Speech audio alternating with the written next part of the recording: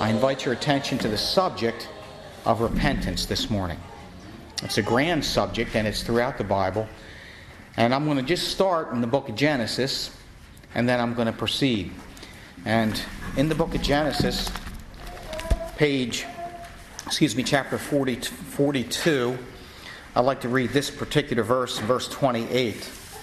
And the Lord being our helper this morning, as the brother said, to remind us of things that we have studied. That's a very key, important aspect of the work of the Spirit, to remind us of things that we have in our heart and that we've studied, that we've learned, we've meditated upon. The Spirit of God will bring to our remembrance the things that are important and pertinent to you and to His glory. And in verse 28 of Genesis chapter 42, let's just read this verse and we'll proceed. And he said unto his brethren, My money is restored, and lo, it is even in my sack. And in their heart failed them. And their heart failed them, and they were afraid, saying one to another, What is this that God hath done unto us?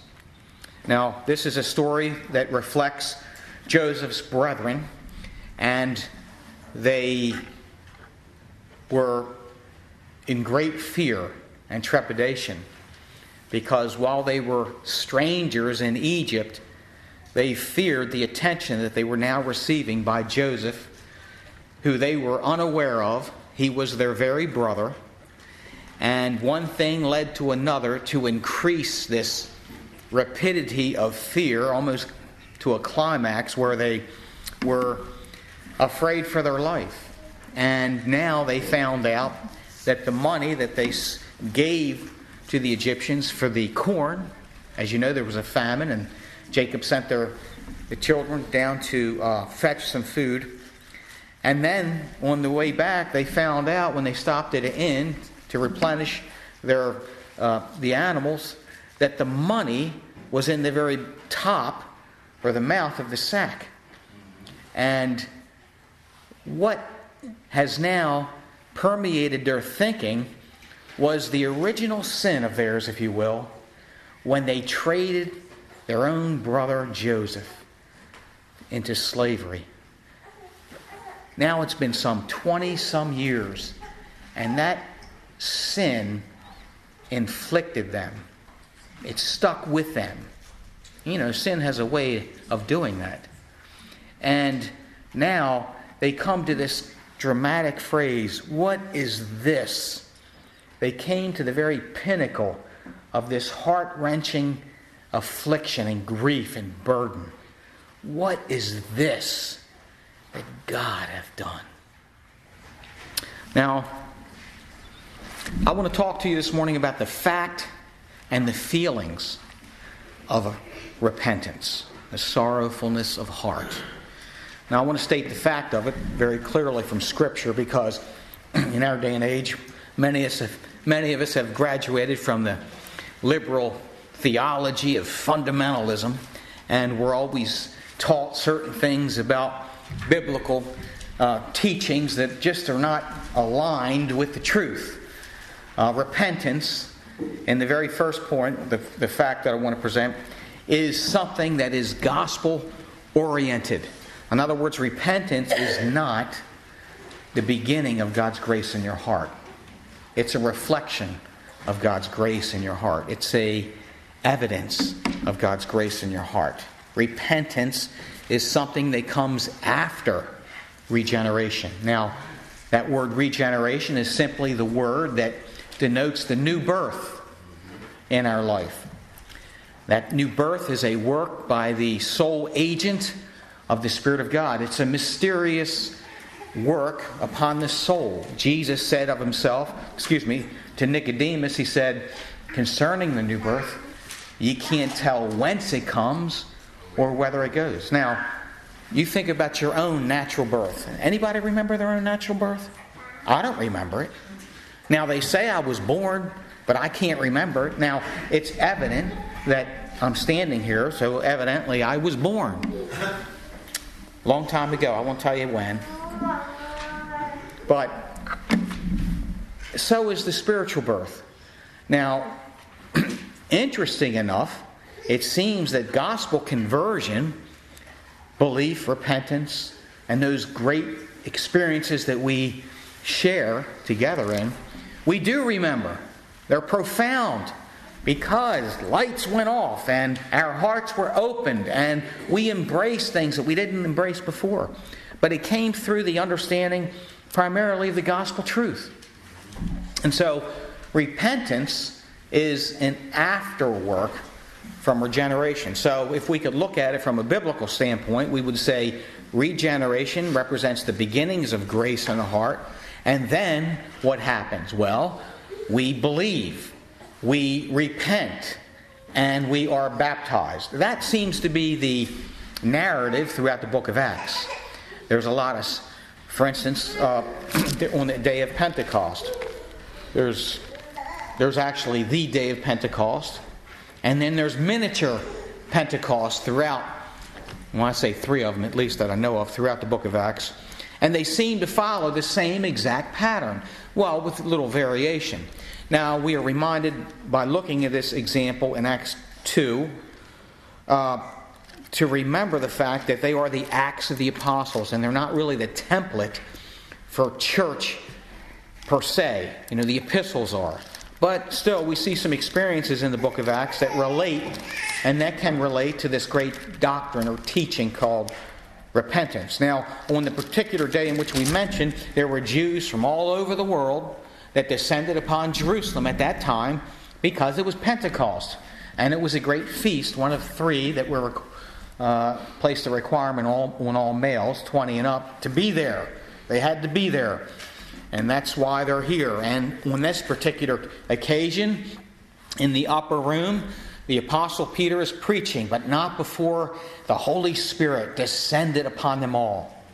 The Spirit of God moved, a sound from heaven, and came and permeated the crowd. And they were amazed and they marveled and they said one to another, "Behold, are they not all Galileans?" You know, they were speaking in their own tongue wherever they were from. And they could understand in their own particular language. And so there was a lot going on. And there were those among the Jews in Jerusalem who attended this great meeting, who were actually part and parcel of the crucifixion of the Lord Himself. And that's amazing. And the Holy Spirit descended upon this crowd, and those same men who were guilty, now we're all guilty in a sense, right? We were all there in a legal way. We were represented there. So in a great sense, in a legal covenant sense, it was my sin that nailed the Lord to the cross. But these men, certain men, were actually there. And the Holy Spirit descended upon this crowd, and they were, after having heard Peter preach this first introductory sermon, which has just been weeks, if you will, from Peter's denial himself of the Lord. So you can see how the Lord is working even in Peter's life. He's called on Peter, who's been restored to the faith through repentance, to preach this great introductory sermon of confirmation. And what happened? The Spirit of God descended. And when they heard this, these Jews who crucified the Lord of glory, you think about what greater sin a man could do than to participate in the actual physical crucifixion of Christ. He said they were pricked in their heart. And they said unto Peter and to the rest of the apostles, "Men and brethren," these are devout Jews. These are men of God. These have already experienced the beginnings of grace in their heart. And now they cry out, "What shall we do?" And the answer came. Peter said unto them, "Repent and be baptized, every one of you, in the name of Jesus Christ, for the remission of sins." They would be forgiven through the repentance. So repentance, even in this gospel sense, relates to the fact whereby you are receiving the remission of sins. the washing away of sins. When you believe in the gospel, literally, in a sense, and in a greater sense, you are reconciled in your mind. Now, you've been reconciled legally at the cross. Jesus paid for your sins. Covenantally, the elect of God are, in the sight of God, accepted in Him. They're legally justified. But in a practical way, that forgiveness comes when we believe. In other words, when we receive it, when that reconciliation takes place in our hearts through faith, in other words. And this is all gospel-oriented. Now, it includes two things when we think about repentance. It includes two important things. It includes a turning from and a turning to. So, repentance isn't just a one-way street, for instance. In 1 Thessalonians chapter 1 and verse 9, we read this, which I think it doesn't mention the word repentance, but we can see the effects of it. Here are Gentiles that have become part of the church at Thessalonica. And this is what Paul reminds them of their experience. He said, "For they themselves show of us what manner of entering in we had unto you, and how ye turned to God from idols, to serve the living and true God." And so they turned, and that's what that word repentance means, literally. It's a change of mind. It's a turning. Now, regeneration, as a matter of fact, is a new heart, and repentance is a change of mind. Some refer to repentance as a change of heart.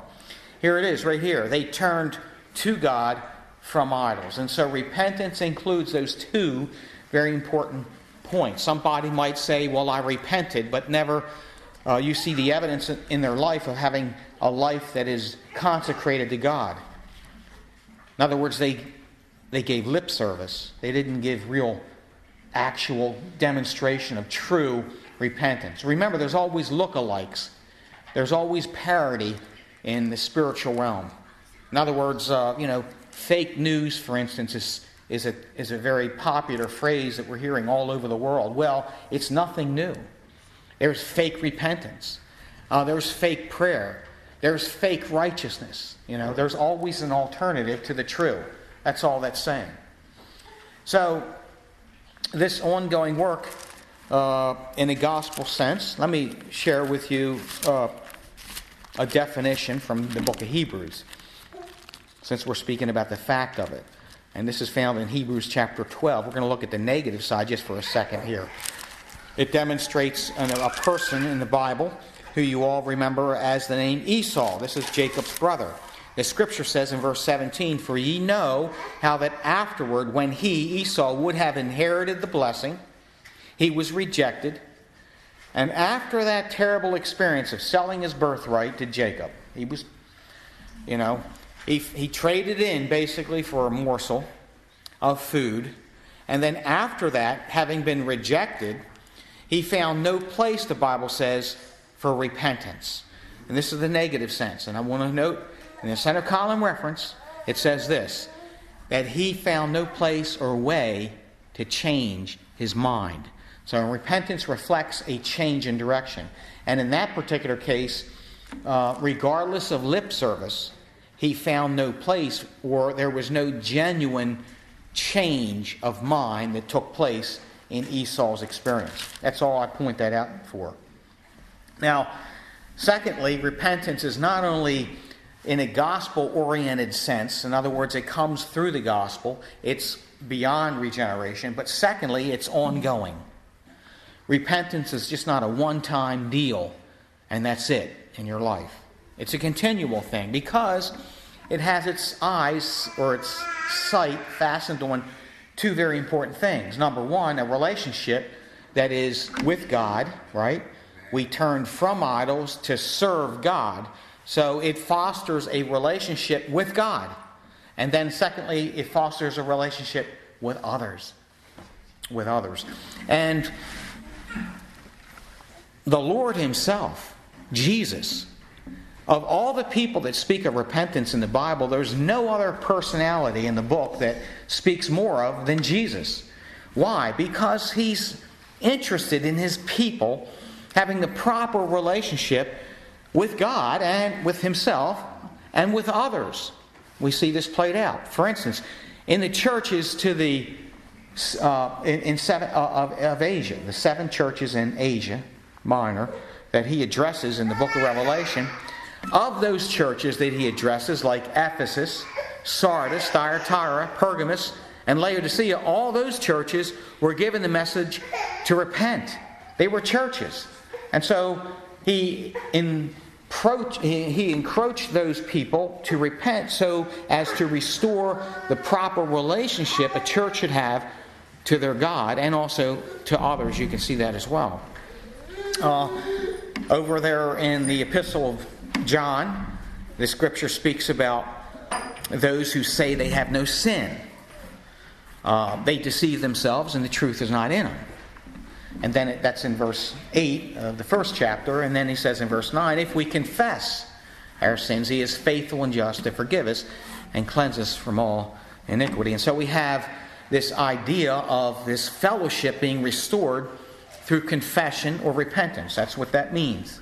But if we do not confess and we're hard-hearted and we do not repent, then we're like the previous verse, which says, we lie, we do not the truth, we deceive ourselves, and he says the truth is not in us. In a practical way. In other words, it's not being manifested outwardly. So what's in the paper, what we believe academically, is not brought to fruition in an actual way. Now, repentance is a very popular topic in the Old Bible, the Old Testament. Don't want to say the Old Bible. It's just as relative today as it is then. But it's a very popular subject in the Old Testament. It runs the gamut. One particular... Have you ever been to Ocean City or in some big event and you see up in the sky a little plane and behind it a banner? They didn't have airplanes in the Old Testament. But they did have banners, and they did have flying banners, like the scroll, the flying scroll, Zechariah chapter 5. In other words, God had a variety of ways, very unique ways, I might say, to get the people's attention, his people's attention, oftentimes to repent. In that particular case, there was a big scroll, a flying billboard, if you will, and it had 2 messages, one on the front, one on the back. One on the front conveyed, thou shalt not blaspheme. And the one on the back said, something like, thou shalt not steal. So he took a commandment, thou shalt not, from both sides, or from each one of the tablets of stone, to convey to his own people to repent of their sins. Many of the minor prophets, the book of Hosea, for instance, is a book given in a large part to repenting, and using, of course, Ephraim, the children of Israel to the north, Ephraim in particular as a representative of that, who continually sinned by serving idols instead of God, and God called on him throughout that book to repent. And yet he considered it a strange thing. He considered the law of God a strange thing. He was so warped by the culture around him that the Bible itself was alien to him, you see. Let me just give you a couple examples real quick as I move on, because I want to get to the latter part of this subject. I think you all have the idea of the fact of repentance down pretty good. That it follows after regeneration, that it's an ongoing work, it's a continual work. But watch this, as we see this activated in the life of God's children. Now, during, of course, Ezekiel's time, chapter 3, we read this, because there's a lot of portions in the Old Testament that speak of wickedness. And we automatically just assume that he's talking about the unregenerate, those who've never had the beginnings of God's sovereign grace in their heart, never been called out of darkness and into his marvelous light. And that is a false premise. In other words, to conclude that when he speaks of wicked people in the Old Testament to say they're unregenerate, you got to read a little closer. You got to read a little closer. You're really talking about his people. Notice this, Ezekiel chapter 3. By the way, can God's people do wickedness? Well, can they? I was visiting an old home yesterday, a retirement home. It was my weekly rounds visiting the infirmed. And this one dear woman, she hollered at one of the participants that are helping her, "Oh, you jerk." And of course I said, "No, you shouldn't do that. That's not right to say that. That's not nice."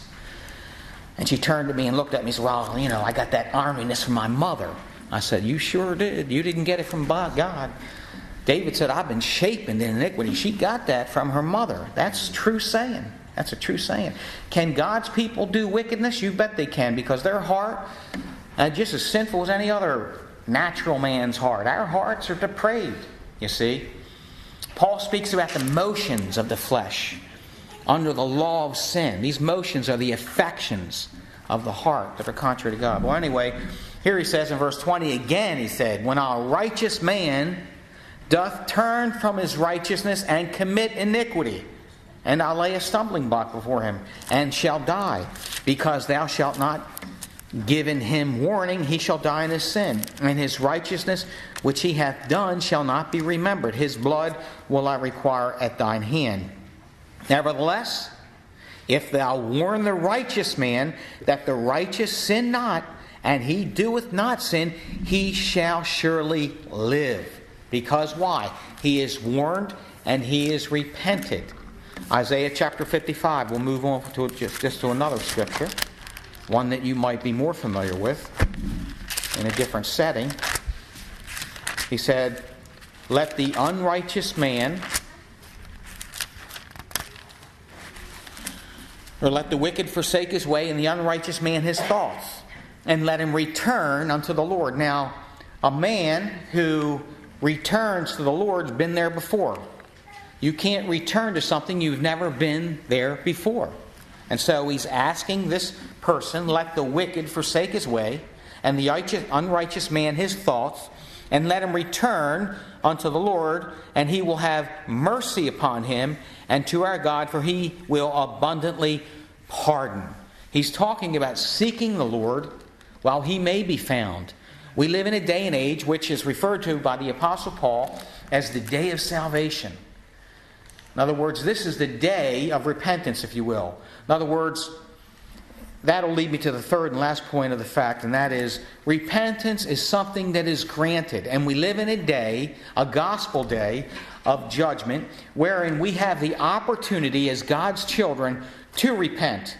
Because the Bible says God grants repentance. Romans chapter 2, verse 4. He grants repentance. In other words, every heir of grace who does unrighteous work, who does wickedness, is given a warning from the Lord to repent of their sin and be restored to the fellowship of their Heavenly Father.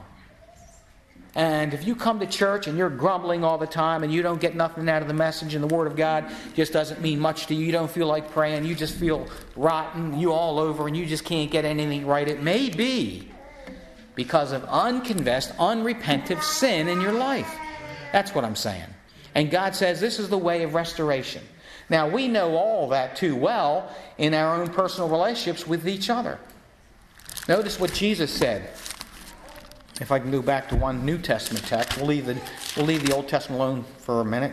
He said in Luke chapter 17 and verse 3, here's what Jesus said. If you don't like what I'm saying, listen to what he said. He said, "Take heed to yourselves. If thy brother trespass against thee, rebuke him." That's not too nice, is it? To be rebuked. But what's he saying? He's saying, I want you to do right. You've offended me. He said, rebuke him, and if he repent, forgive him. See how that restores relationships? When somebody comes to you and says, Brother Stephen, I'm offended at what you said. And I may say things that I may, offend you, or I may do something that offends you. And if you come to me and you say, Brother Steve, you've offended me, you know what that'll do? Rebukes me by saying that, by the way. My heart is going to melt in your hands. That's what's going to happen. And you know what I'm going to do? By the sovereign grace of God, I'm going to repent. And I'm going to be restored to your fellowship. That's how it works. That's how it's designed. And it's a wonderful thing. That's why Paul says all Scripture is given by the inspiration of God and is profitable. Profitable. Listen to that word. It's going to do you good. It's profitable for what? For doctrine. And then what? For reproof, rebuking. And then what? Correction. Isn't that wonderful? And we can just get along with one another. We don't have to sit isolated by ourselves, all hemmed up, hating one another, devouring one another. We can be at peace because the object of repentance is peace and harmony and joy and love and these kind of things. We're not, Christians, they're not perfect. What's the bumper sticker say? They're just forgiven. That's what I like. God's people aren't perfect people. A church is not made up of self-righteous, perfect, never sinned people. As a matter of fact, it's just the opposite. The church of God is a spiritual hospital. It's for the infirm. It's for the sinful. It's for those, the Lord didn't come. He didn't come to call the righteous to repentance, did He? He came to call the sinners to repentance. The house of God is made up of repentive sinners. We're all in the same boat together. That's what that word means, fellowship.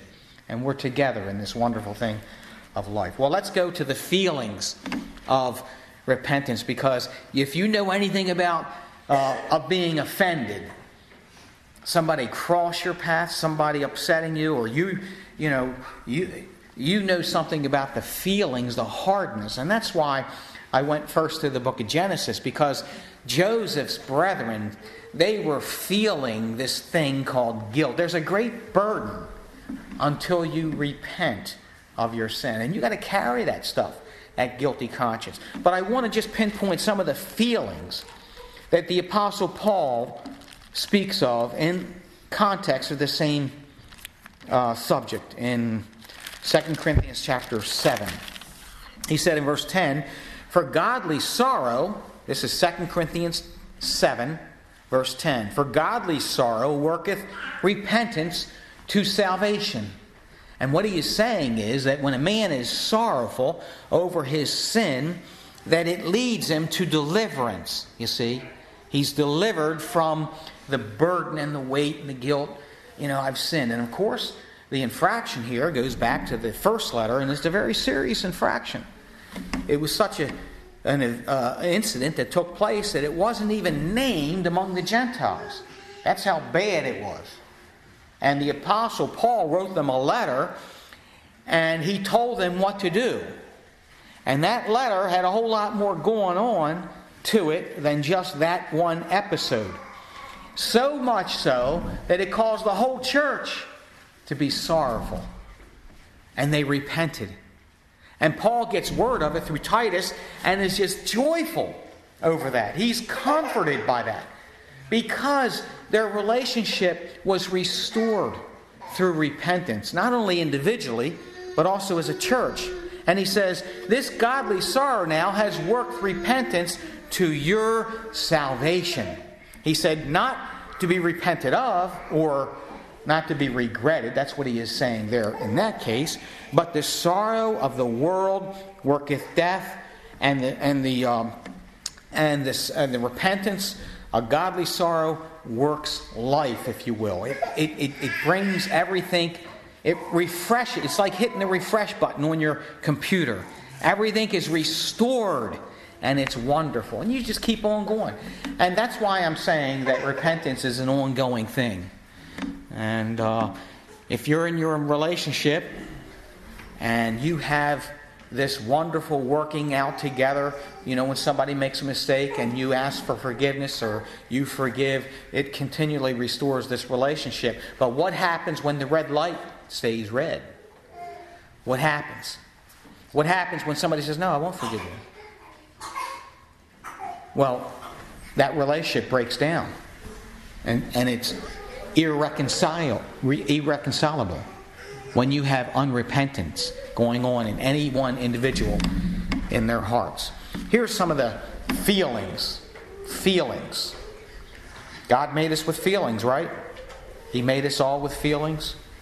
We're just not, stoic philosophers when it comes to the Bible. We feel these things, don't we?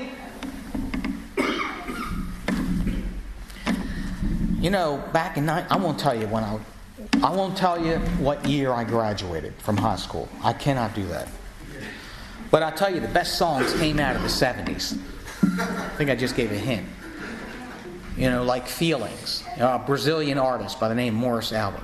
Feelings, nothing more than feelings. And then the chorus, whoa, whoa, whoa, feelings. Brother Tom, you'd have to do that one for me. God made people with feelings, sensitivity. It's interesting that Paul would say in Acts 17 to the idol-worshipping Gentiles, you know what he said? He said, seek the Lord while he may be found. He said, feel after him. God has put a new heart in each one of his elect. In other words, we have the sensitive aspect or the affection for God. We can feel God, you see. And so, here's some of these feelings that are God-like. He said, what carefulness it wrought in you. What clearing of yourselves. Notice the words. What indignation. Has anybody ever felt indignation? This righteous anger in your heart because you were offended? Sure you have. Why? Because you're human. What fear. Yea, what vehement desire. Notice these are all God-like. These are a reflection of God. This passion, vehement desire. Yea, what zeal. He says, what revenge. Notice that word, revenge. Does God? Yeah, God seeks vengeance. Well, in other words, He seeks justice, and that's what you do when you've been offended. What revenge? This is a righteous anger that we have towards sin itself. And then he says, in all these things ye are approved. He says, in all these things ye have approved yourselves to be what? Clear in the matter. What he is saying is this. He says, through your repentance you've been vindicated. You've been acquitted by your own actions. And therefore, you've stayed off the hand of God. Because here's the deal. If you don't repent of your sins, what did Jesus say to those churches? Behold, I come quickly. You see, the Lord will deal with you if you don't deal with it yourself. That's what I'm saying. Gospel-orientated obedience to the faith means I must repent of my sin or else God will deal with me. That's the warning. Well, let's go back now because I want to give you 3 illustrations of how these things are shown for us in the Bible. The first one is a very popular one, and that's David. David sinned greatly. Oh my goodness. He sinned so greatly, he was even ignorant of it. Or maybe put it in the background. I mean, he sinned so greatly. He sinned with Bathsheba, and then he had Uriah, her husband, which was a good man. A good man, because you can see the intimation of that in Nathan and his parable of a man who had his little ewe lamb and loved his ewe lamb. He cared for it. Much like Uriah loved his wife Bathsheba. He loved her. When he came home to battle that one time, he wouldn't even step into his house while men were on the battlefield. Old David tried to entice him, because he had already done his dirty deed with Bathsheba, and he wanted to cover his tracks. And so he had Uriah sent home in the heat of the battle in order to cover his tracks, but he wouldn't lie with his wife Bathsheba. No, he wouldn't. Well, anyway, that went on now. Ultimately, Uriah goes back to the battle. David tells the captain, you put him up in front. And he was slain. Nathan said, you murdered Uriah. You did it, David. And that whole year went by. And David's just living his life. And if you remember at that particular time, David was king. Everything was going good. Everything was just peachy. And it was during that particular height of prosperity that he was subject to this great sin. And here is what he felt, as expressed in several of the Psalms, but I'll choose 51. He said, have mercy upon me, O God. You see, Nathan pointed the finger at him Because David got upset at that rich man that had all his flock. This rich man had all his flock and went to this poor man and said, I want your lamb.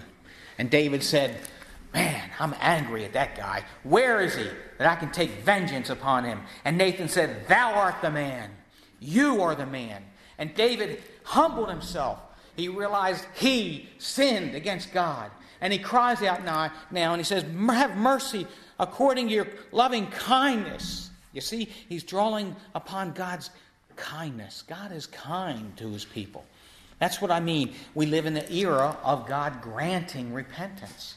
I don't care where you've been, what you've done. There's no mercy that it's not no mercy that cannot cover your sin. Mercy covers, grace covers. Where sin abounds, grace does much more abound. God's mercy, His kindness is loving towards sinners. Tender, He calls them. He says, blot out my transgressions. Blot them out like they never happened before. And that's what God's mercy does. David felt this. He said, wash me thoroughly from mine iniquity. Cleanse me from my sin. He says, I acknowledge my transgressions, and my sin is ever before me. Against thee, notice this, thee only have I sinned and done this evil in thy sight, that thou mightest be justified when thou speakest. In other words, let God be true and every man a liar. Because I sinned, God is true. His mercy endureth forever. And He provides loving kindness to sinners such as you and I. If that weren't the case, then God's a liar. He stands unjustified. But He declares this truth. God's not going to change up. Now, there's some things God can't do. One of them is He can't repent. In other words, He can will to change, but He can't change His will. I'll say it that way. In other words, His oath, His purposes will never change, because He is not a man like you and I and change our minds. God doesn't change His mind, but He can will to change. He can will to change on your behalf. If you've sinned and you come to God, see, He's going to exact punishment. But God says here, you repent and you can change His will in that sense. Okay? Because God can will to change. He can bless His people in spite of what happened. And that's what He did in David's case. Now, the sword never left his house, did it? David would have to pay in some measure because of the sin that he committed. But he was forgiven. His heart was cleansed. He said, behold, I was shapen in iniquity, and in sin did my mother conceive me. And so he said, purge me with hyssop, and I shall be clean. Wash me, and I shall be whiter than snow. So David understood that his forgiveness came from God and from God alone. And of course, he uses an analogy like hyssop, which was one of the plants whereby they took the blood and they sprinkled it on the doorpost and the lintel, because hyssop was like a sponge, and it soaked up the blood as it is applied to these posts and the lintel. So much so that when the Lord passed over, He saw the blood and He stayed His hand of judgment. And I'll tell you, when we believe in the Lord Jesus Christ, the blood of Jesus cleanses us from all sin. And we are forgiven. And we enter into peace and harmony and joy in the Holy Spirit. You see how we are restored to happiness. That's what David is experiencing here. He says, create, verse 10, in me a clean heart, O God, and renew a right spirit within me. Restore, he said in verse 12, unto me the joy of thy salvation. This is from David and a free spirit. That's amazing, isn't it? And so David is a great illustration. Here's another one. Jonah. I think is a good experience there for us to read about. Because old Jonah, he ran from the presence of the Lord. This is a minor prophet, so you're looking over here, go past Ezekiel, Daniel, Hosea, after the book of Amos, Obadiah, and Jonah. Jonah was told to go preach to the Ninevites. I'm not going to do that. Those Gentiles, I'm not going over those. I'm not going to do. So he jumped into a boat and took off. Can you flee from the presence of God? No. No, sir. You can make your bed where? And even there, God will bring light even to the darkest places on earth. If you dwell in the uttermost parts of the sea, even there thy right hand shall guide me and lead me. Oh, there's no getting away from God, especially in this thing about the ministry. If God has His hand on you to minister His word, that's a very important thing with the Lord. And it was in the case with Jonah. But you know what? He was sent into a big fish, a whale, and he was stuck there in darkness, weeds wrapped around him, seaweeds. I mean, it was a pretty bad place. There was no light.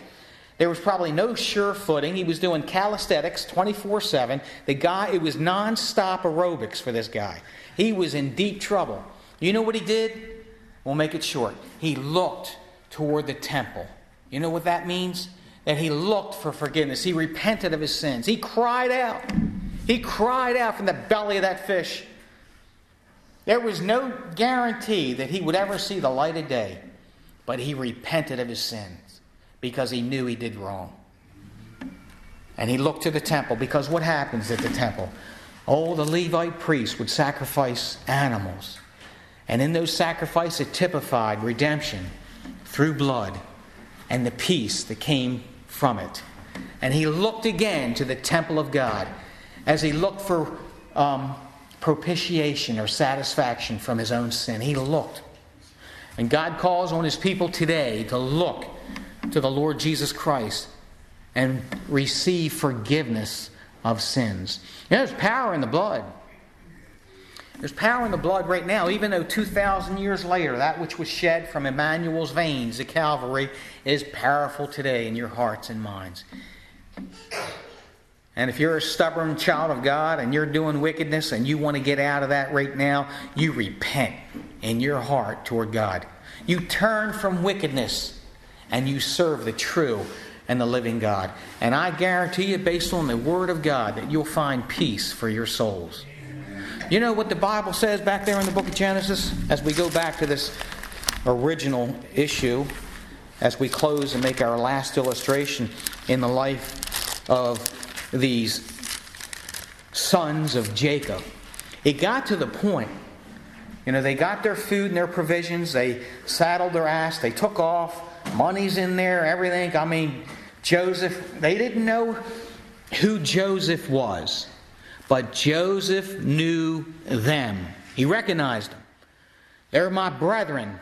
He disguised himself. He talked through an interpreter. He feigned himself, so they wouldn't recognize him. This has been over 20 years. He's probably looking like a pharaoh with the makeup. You've seen some of the movies. And in no way, shape, or form they thought he was alive. And they certainly didn't think he was Joseph. Okay? And that's the point I want you to gather. And so they go home to Jacob and they tell him, they tell Jacob, they say, well, we can't go back because Joseph found out that my father's well. Is it well with your father, he said? Does your father live? Yes, my father lives. And by the way, is it well? When he mentions that, the word in the Hebrew is literally shalom.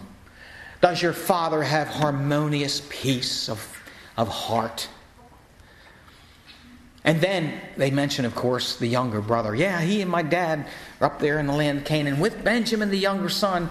Oh no, Jacob says, why did you have to mention that I have another son? Because Jacob, he's afraid that he'll be bereaved of Benjamin. So he's already been bereaved of Joseph. So they had gone back, and now the hunger pains have started again. And Jacob says, go back to Egypt, get some more grain. And they tell Jacob, they say, we can't go back. We can't go back without Benjamin. And so now Jacob is facing the possibility of being bereaved of every one of his sons. This is like you and I going to China today and getting all the attention from the king or the president. You don't want that. Am I right about that? When you travel in distant lands, you don't want the attention from the authorities. You kind of want to be undercover, so to speak. Brother Danny travels all over the world, so he knows a little bit about that. These guys were The Pharaoh was paying attention to these Hebrews, from Canaan. The last thing they want. They were already thrown in prison for 3 days and 3 nights. That was a beautiful picture of the Lord. And there were several incidences where Joseph dropped hints to them, but they didn't catch it. At one particular time, they had a banquet, and he set all the children up at the table in line of their age. How in the world would this servant of Pharaoh know this? Well, Joseph knew exactly who they were. But they were bewildered, and they sat at the Pharaoh's table, if you will. But all these hints they didn't catch. Because why? Because Joseph did not reveal himself yet to his children, to his brothers. He called them sons, but from his position I could understand that. But they were his brethren. Like the Lord Jesus, a picture of Christ. I don't care what is laid in front of you in terms of hints. You having a bad day? Go home and open up the window. Be encouraged. Look out at creation and know God loves you. Okay, there's hints all over you, all around. But we're just blinded, aren't we? Until Christ reveals himself to you. Well, anyway, long story short, old Jacob is now falling back on his heels because he realizes this might be the last chance he's going to ever see his kids. So they pack up and they go back all the way to Egypt again. And there something happens. And Judah stands in front of all of them and confesses their sin. What shall we say unto my Lord, he says. What shall we speak? How shall we clear ourselves of God? He's found out our iniquity.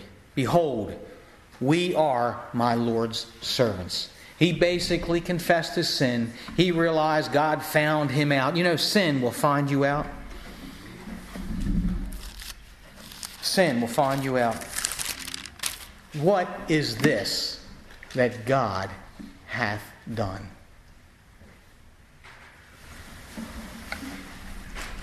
But they were forgiven, were they not? They confessed their sins after 20 years.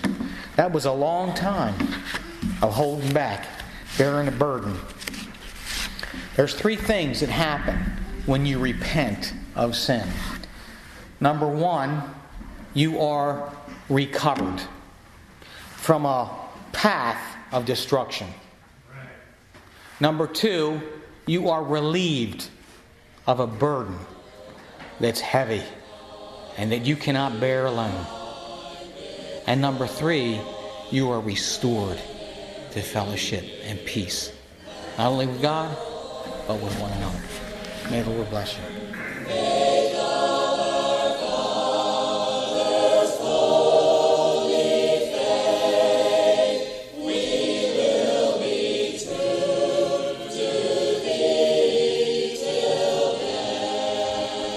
We're glad you've been able to listen to this special podcast. We invite you to come and worship with us on a Sunday morning. Our services begin with hymn singing at 10:30 a.m. Mount Carmel Primitive Baptist Church is located at 1707 Churchville Road in Bel Air, Maryland.